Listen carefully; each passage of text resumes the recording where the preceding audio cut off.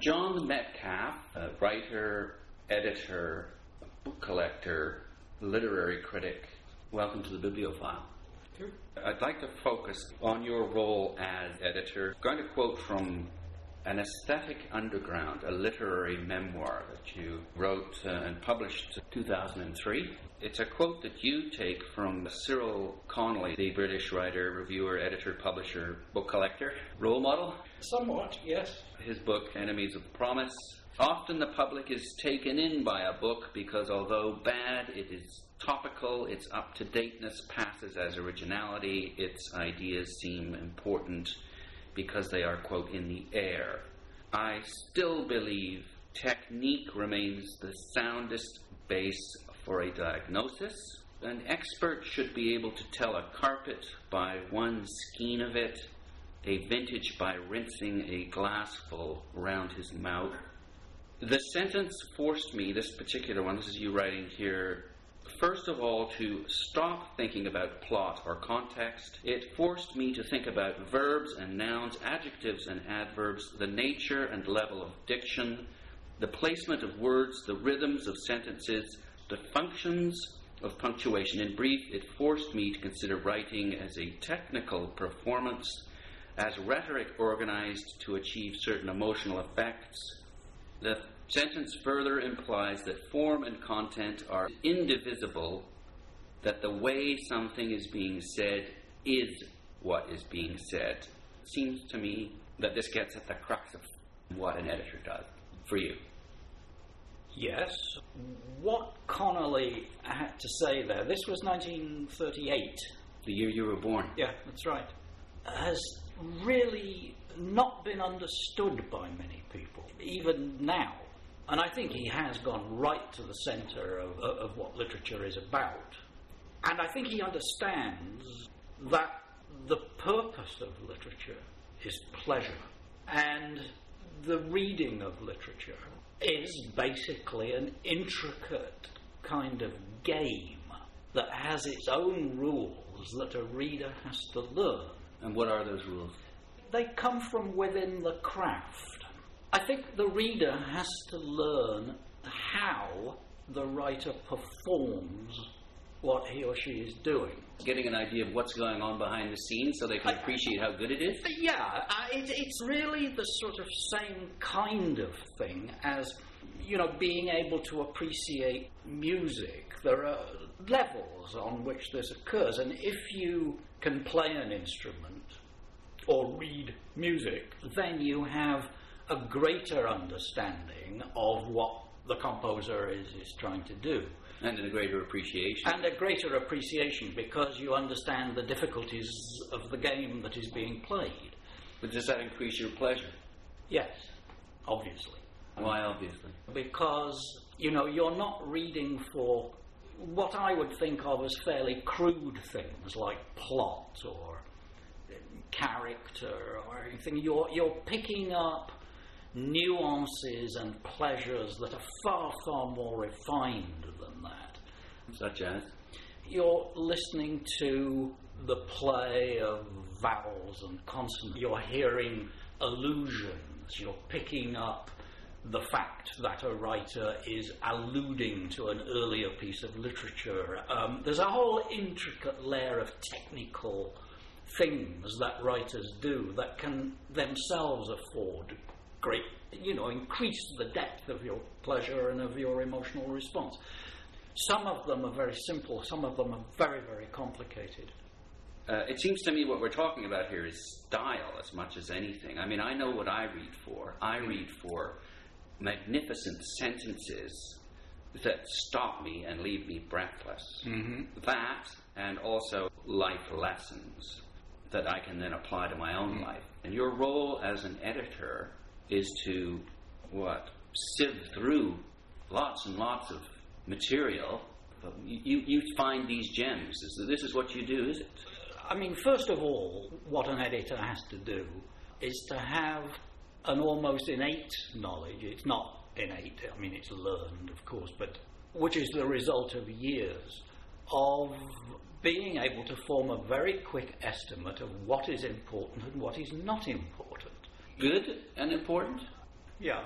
Good in the sense that it'll provide pleasure. Yes, and is well performed. I mean, for example, most of the books, not all, I think, that are produced by the big mainstream houses in Canada, Random House and Knopf and HarperCollins, if I were working purely on my own instincts, I wouldn't even bother to look at them, because they've already been selected by somebody for their ability to appeal to a large number of people.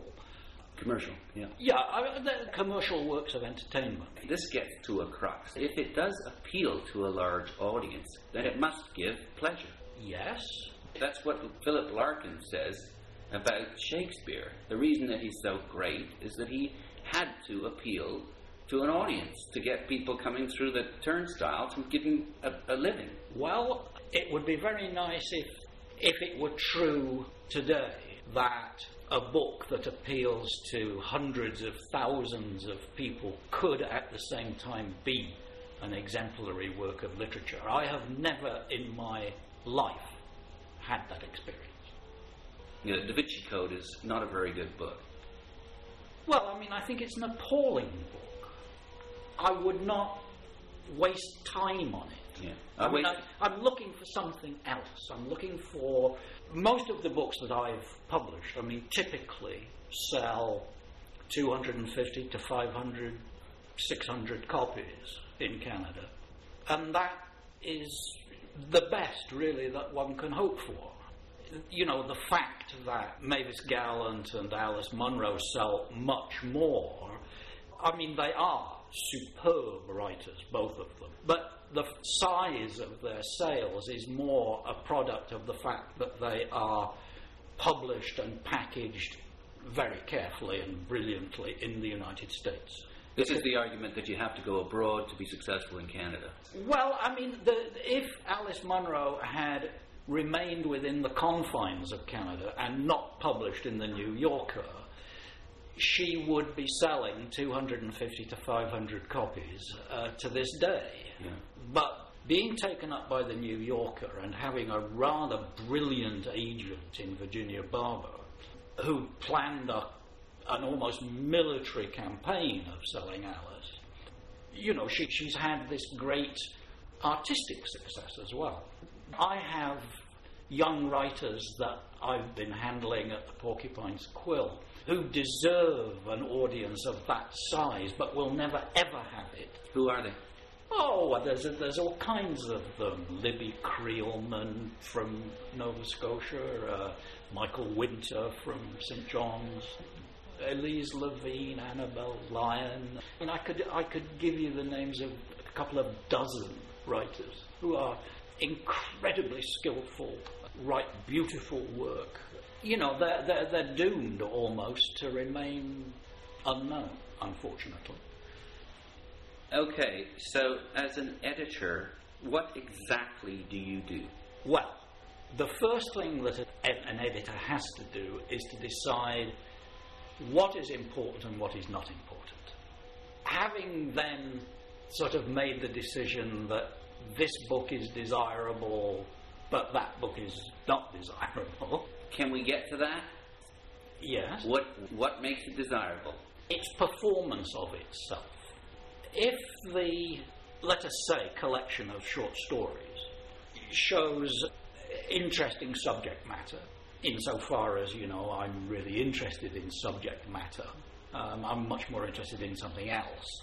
What's that? Well, it's style, it's, even to talk of subject matter, you see, introduces problems. Because, again, it's that philosophical divide that a book is about something, which is separable from the words in which it is written, you see, whereas I would hold that the way something is written is what is being written. So yeah. I'm looking at language, principally. I'm looking at the rhythms of sentences. I'm looking at the nuances of punctuation. I'm looking at the weight and the sound of sentences. And if these things are appealing to me sufficiently in a manuscript, the task of the editor then is to figure out how the writer is writing, the editorial task then becomes not to impose one's own tastes on the manuscript that one is working on, but to figure out how the writer does something, figure out what it is that the writer is wanting to do, and then helping him or her do that to the best of their ability. But what happens if they're doing something that's completely original? Then you can't figure out what they're doing. Well, that does occur very rarely. Yeah, well, these are the greats, and this is what defines greatness. Well, I don't know about greatness necessarily, but I mean, there are writers, and I think of their work as closed systems. They are so original, and their take on language and everything is so idiosyncratic that you can't get into it. I'll give you an example. There's a short story writer and novelist, and also a writer of children's books as well in Canada, called Terry Griggs. And she is one of the most brilliant writers in the country. You can't really touch a Terry Griggs story because her mind operates in ways that are so removed from the way that anyone else's mind works that all you can really do with her work, and that is all that I have done with her in the past, is to take a group of stories, let's say, there are 15 stories, and say, okay, these 12 are strong and these 3 are not as strong as the other 12, so let's junk the weaker ones and either replace them or just publish a book of the 12 stories that are absolutely working on all pistons, 2 more examples would be Leon Rook and Keith Fraser in Vancouver. I wouldn't touch their work. Because you can't help them improve it? No. I can't say this sentence doesn't work or something, because... In other words, you can't get that specific with them, whereas with other writers you could. Yes.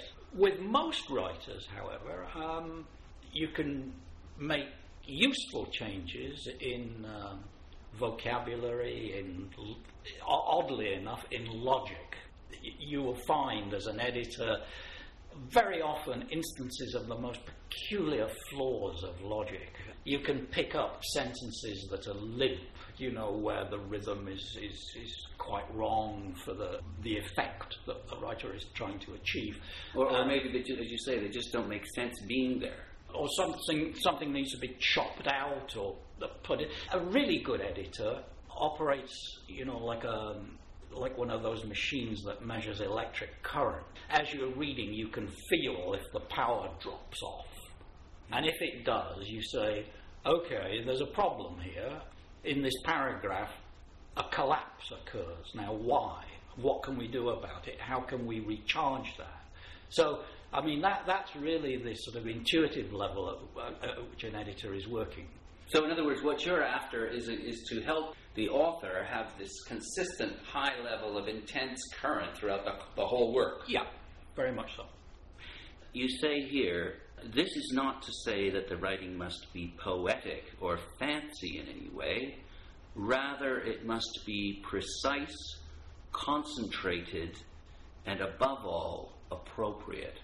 Yes, I was talking there about levels of diction, of the language of a story has to be entirely appropriate to the character speaking it, if there is one. If it's an authorial voice that's talking, in the third person, then it has to be pegged exactly to the emotional pitch of the story. The mistake that a lot of people make, I think, as readers and as writers, is that they think that there is such a thing as dialogue which sounds completely natural, completely exactly the way that people talk. And of course, there's no such thing. That the more...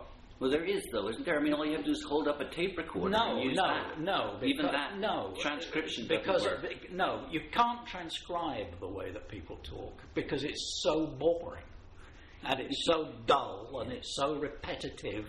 You couldn't read a page of it. I mean, it'd be like reading gibberish. Sorry, that's exactly what the crime writer James O'Bourne recently suggested. Is if he told his readers and described to his readers the life of a cop, it would be primarily just sitting around waiting. Yeah, or filling in bits of paper. Yeah, exactly. But you see, the writing that people say, oh, it's so realistic, you know, and you know that this is exactly how people talk, is in nearly every case when people have that kind of reaction, what they're dealing with, in fact, is artificiality at levels of sophistication you'd hardly believe. I mean...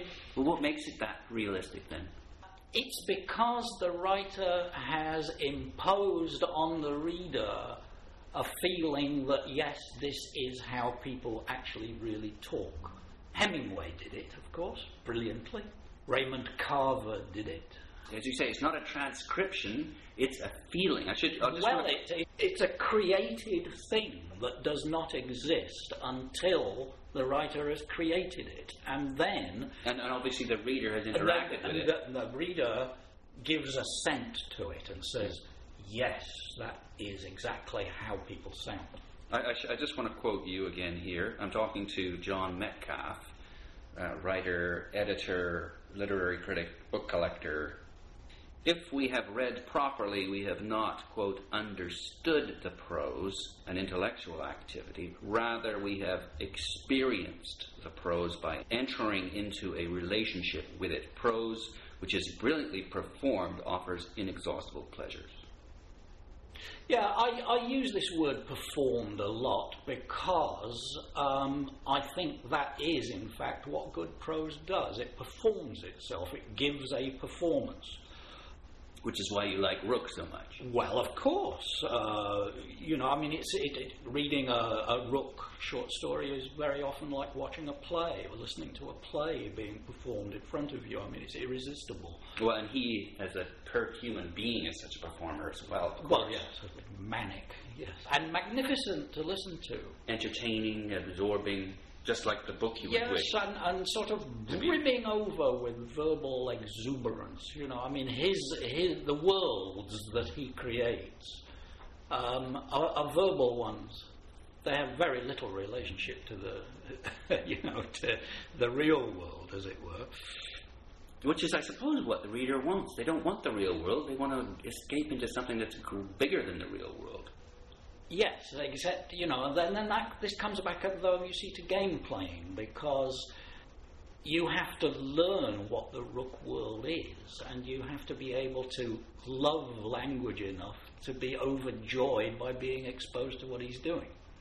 If you cannot give yourself to what language can do to you, you will never understand what he is doing, because you'll be asking the wrong question. You know, it's like...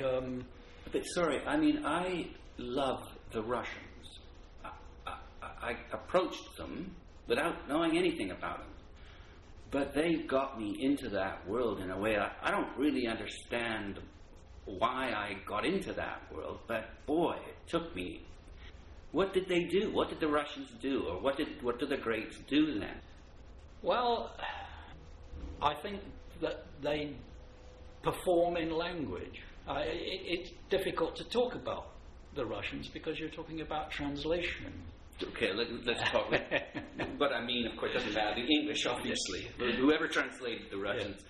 But you've said a number of times you need to know, what game is being played in order to really deeply appreciate. It's like art. I mean, that's the thing. You can go in and you can look at a work of art and you can love it. And sure, reading up on it is going to deepen your pleasure, but you either love it or you don't love it. Mm-hmm. It's a tempting analogy, and I've done it myself a few times, comparing writing and painting, but of course, language has meaning. Painting does not. there is something that comes between. Basically, what we're trying to do is to get at the emotional, perhaps the emotional experience, and what comes between us and the emotional experience when reading a book or words. When we're looking at a painting, it's the actual paint, it's the lines, it's the The ultimate objective, I think, is to convey some sort of emotional experience, to share it with the reader. That's what the author, the creator, wants. What a writer sets out to do, and I think this is coming back again to the idea of game playing. What the writer is trying to do, and readers, I think, sometimes don't quite grasp this, that what the writer is setting out to do right from the very start is to create a structure of words, of rhetoric, that is, the placement of words and the placement of punctuation and, all the intricate things that writing does. The persuasive placement of using rhetoric. Well, you see, exactly. Because what the writer is setting out to do is to manipulate, through rhetoric, the emotions of the reader. Now, this implies that the writer writing is pretty cold-blooded, right? I mean, playing with our emotions. Yes, exactly, exactly. Yeah. And obviously, it implies all kinds of other things behind that the writer is in fact something like a puppeteer almost, is pulling all the strings. Or God. Or God. So, if the writer is doing that, the writer himself cannot be feeling all the things that the story sets out to do, because his problem is to make other people feel things, right? Yeah. He's not feeling them. Well, no, I don't know about that. I mean, while the writer is writing, they definitely do feel. Well, but you see, there's an ulterior motive. Yeah, I mean, there always has to be a controlling intelligence behind the manipulation of feeling. Yeah, yes and no. I mean, the writer often will say, I don't know where it's going, it's just taking me over. Yeah, well, I mean, this is nonsense. This is absolute nonsense. And, I think writers who say that are just sort of being romantic, I don't know. I mean, look at Mozart. I mean, Mozart is being the conduit. Well, now you're getting into music as well. I understand that. But I've talked to writers who have told me this, and I think they genuinely believe it. That they sit down at the table every morning, but then there's a time and place when it just flows. They're not doing. I think Lisa Moore said this very recently. Mm-hmm. Yeah, I mean, I understand that, but I mean, Lisa Moore is not saying that she sits down every morning with no idea of what it is that she's doing or why, and starts to write down words. I mean, nobody believes that. No, but I think a muse does visit. Yeah, I think that's a way of putting it. Yeah, I mean, I think one can write until one hits a certain pitch of current, and some writing can be awkward and obstinate and difficult to do and balk at being put down. And there are other periods of time when things do flow very rapidly. But what I'm saying about the intention of the writer, I mean, usually they've got a fairly canny idea of what it is that they're setting out to do. And you, as the editor, once you receive that, you clue into that, and then you talk to the writer about that. Yes, I mean, I will say things to a writer like, in this scene, you are wanting to manipulate our emotions to feel this particular thing. Do you think that this word is perhaps impeding our grasp of that feeling, or the creation of that feeling, or accessing it in yourself? Yes, can we? So you're sort of unclogging the channels to the response from the reader. Yes. That's a very good way of putting it. there comes a point where everything is completely or as perfectly unclogged as you and the author can get. Well, yes. I mean, I think writing can get too worked over at times. When do you call it off? When do you say this is as direct? This is as good as it's going to get. You see, this is where editing becomes something more than a technical exercise or a job, or a proficiency. Because as an editor, you have to enter into an emotional relationship with the work itself and also with the writer. Yeah. And you have to make a judgment fairly early on about what people are capable of taking, in the sense of how much bossing around they will endure or put up with. Yeah. How much they really need that, and how sort of micro-controlling do you wish to be. Now, what I try to do... So, sorry, you have to basically read the personality of each author. Yes, absolutely. And also, if I get a sense that one of my writers is perhaps emotionally a little fragile, shall we say, very sensitive to criticism, or unable to take really a harsh rejection or But the point is, you've already accepted them, though, haven't you? You're rejecting them after having accepted them. Yes. So yes. It's not.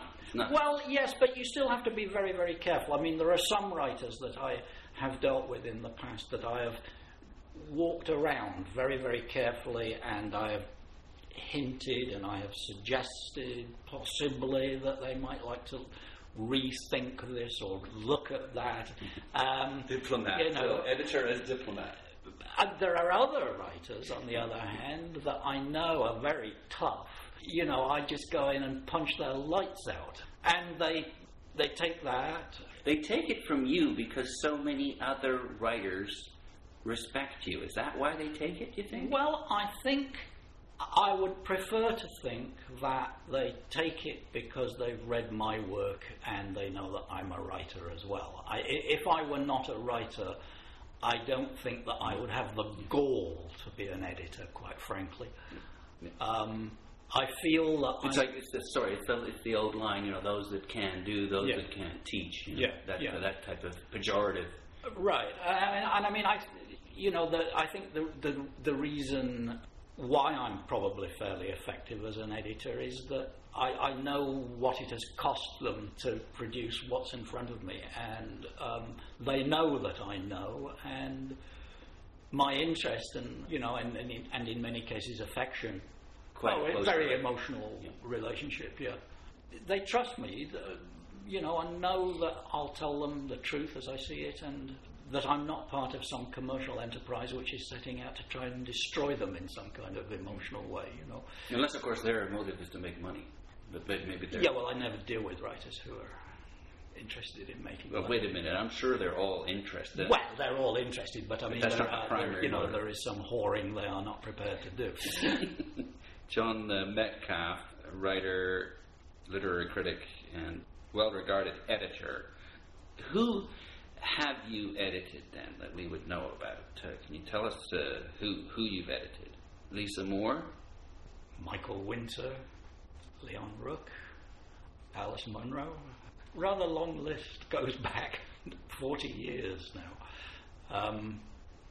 And I like to think some of the most brilliant of the younger short story writers in the country. Such as?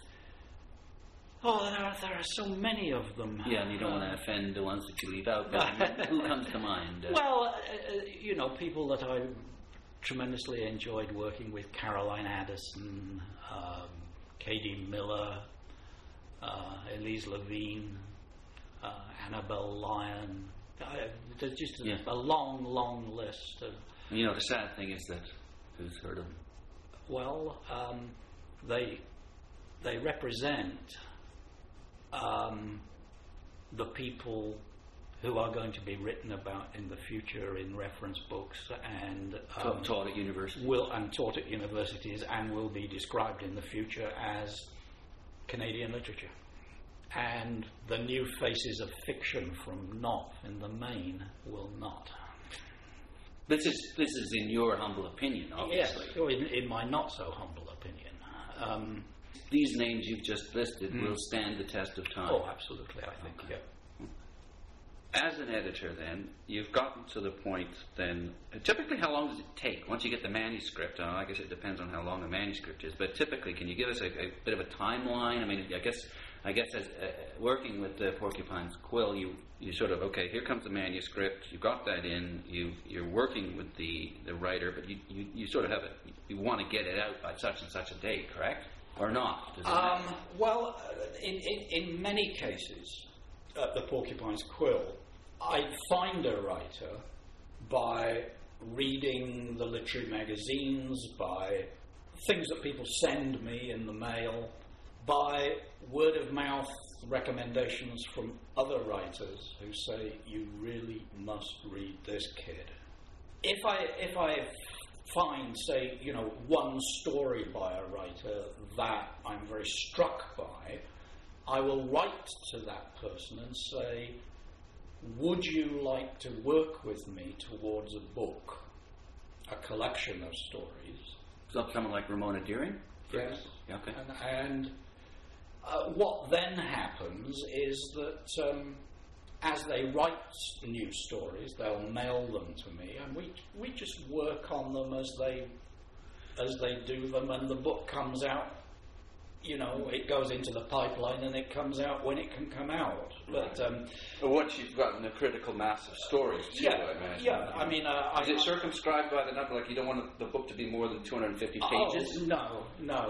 I mean, obviously, a 500-page manuscript is going to give you pause. You're going to say, "Whoa!" That's not a short story. No, we did do a huge novel by Keith Fraser called Popular Anatomy. It cost us vast sums of money for every copy that we sold. We lost huge sums of money. So typically you do, you try and keep the selection of short stories to 10 or 12, let's say. And a 200-page book or something like that. Yeah. Okay. Once you've cleared the pipeline between writer and the reader, to give sort of the most direct, powerful exchange of ideas and emotion, and to create that in the reader, then what do? That's it? You just send it off to the printing press?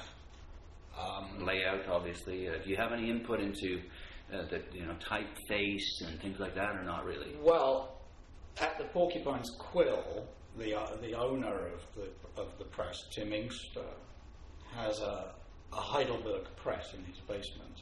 He is a printer, and so all the technical decisions about printing are simply nothing to do with me. Okay. That's it. Once the content is finished, is established, it's over to him, and then I would imagine that the author might have some input if they wished, or if not, it's just left up to the discretion of the designer or printer. Yeah. Have we covered the waterfront as far as what you do as an editor? I'd come back to that business of knowing what to read and what not to read. What do you mean? Well, I mean, what to go with and what not to go with in terms of or proceeding with a writer that has submitted a manuscript? No, I'm talking about knowing what it is that you want to read. Are you talking about a story? Is it about a reader or about as an editor? No, I'm talking as an editor. Although as a reader, it similarly applies. I mean, I get so much stuff to read that obviously I cannot read it all. So I really come back to that business that you were reading earlier about Cyril Connolly being able to tell a vintage just from swishing a mouthful of wine around your palate. And Connolly recommends, in fact, in The Enemies of Promise, fantastic book, the process of opening a book at random and reading a paragraph. And he says in that book, from reading one paragraph, you ought to be able to tell whether this is a book that you want to read or you don't want to read. It's funny, sorry to interrupt, but you quote Alice Munro saying something very similar about how she reads short stories, yes, referring to it as a house, and she can just sort of go yes, potter around. And that she might start in the middle or at the end. Really, it doesn't much matter. I don't read more than 2 pages of anything that comes in, and if something comes in. You don't read more than 2 pages, unless, of course, the 2 pages hit you, then you can obviously... Yes, then I'll read the thing. But, I mean, I think you have to be able to tell that quickly, yeah. Which means that you're taking something out of context, so you're not reading for information, you're not reading for plot, you're not reading for character, you're reading sentences, rhythm, vocabulary, punctuation, tone, silence, current. It's all there, and you just put your finger on it. Exactly, a current. You just put your finger on it, and it goes, or it goes, and you just chuck it out. Life's too short. I always enjoyed, because I kind of understood, actually, profoundly what he meant. Enjoyed the remark of Ford Maddox Ford, who used to edit with Pound, one of the early magazines in Paris of expatriate writing. And he was described by somebody as that he could tell a good manuscript by almost smelling the envelope. He said, I don't read manuscripts, I know what's in them. There's a sort of almost mystic sense of, you can, after a while, you just know. Yeah. And I'll tell you an interesting little anecdote about that. I was showing off at the time, which was very rude of me. I was teaching... And unusual, I'm sure. Yes. I was teaching at Humber School for Writers, which I do most summers.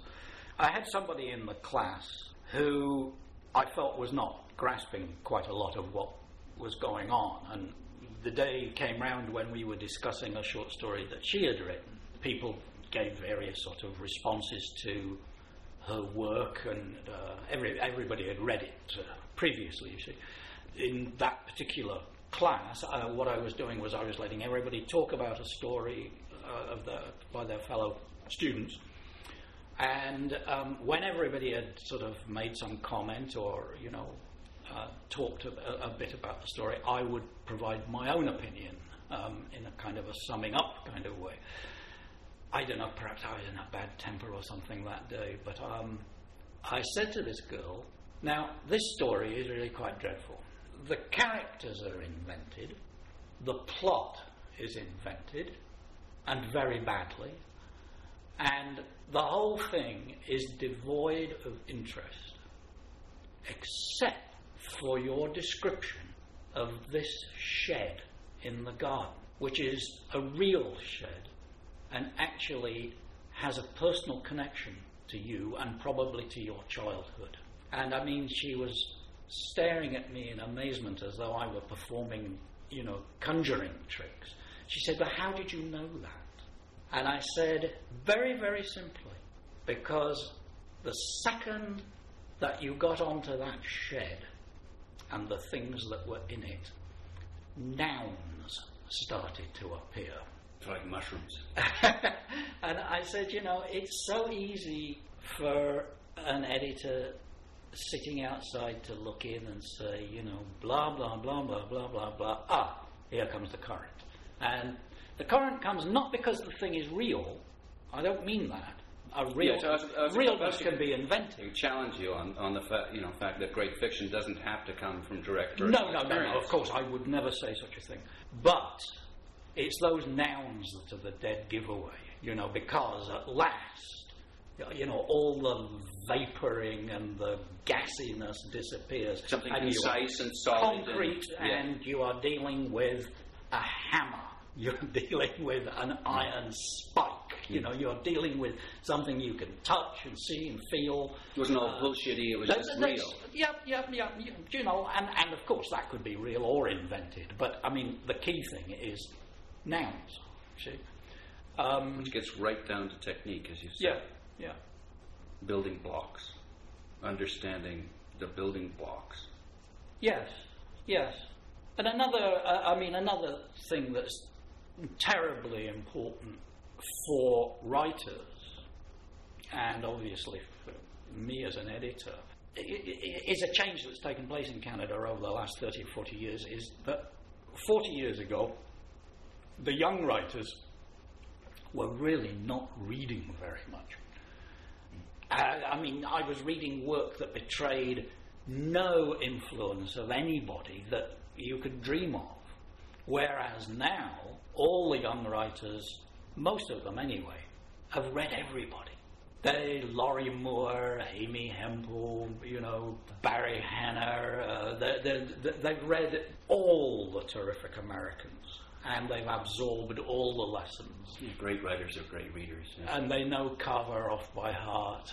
They know Ann Beattie, and they know, or they should know, Alice Munro and Mavis Gallant. And so all this becomes part of their stock in trade, they're understanding now, in a way that they never were before, that they are part of a movement, if you like, although it doesn't have any isms connected with it, really, except technical ability.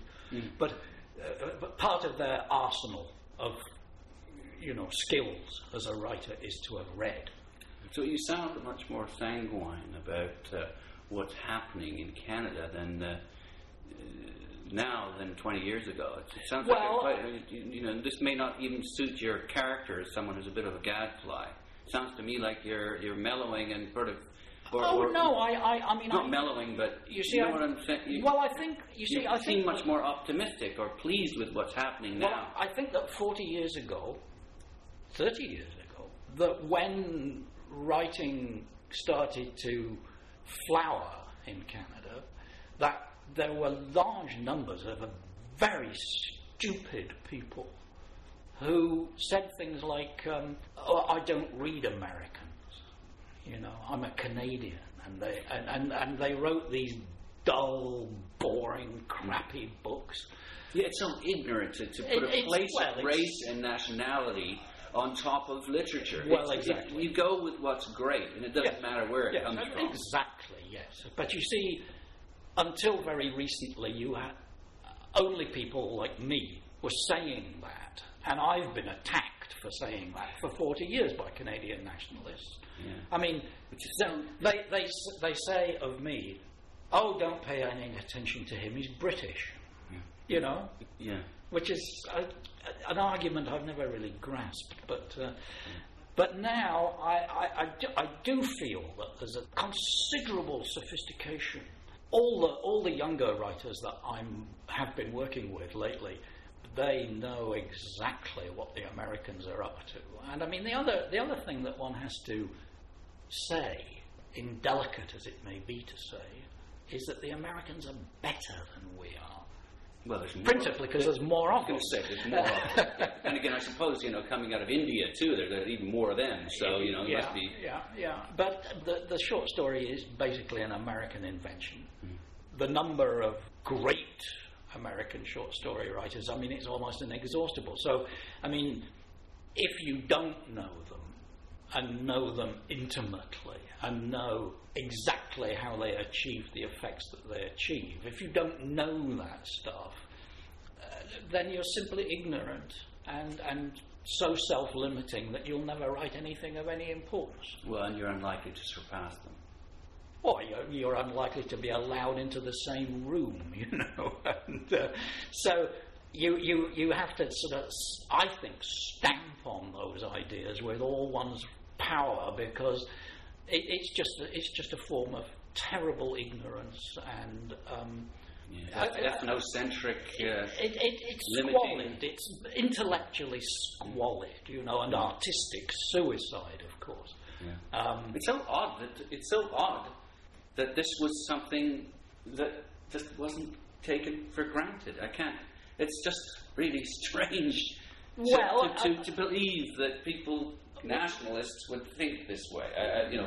Thinking people. What it all is at base is there's a terrible anti-Americanism in this country, and it comes from a sort of an inferiority complex, I think, and it's been compounded by the federal government, or successive federal governments, and the Canada Council. I mean, which was basically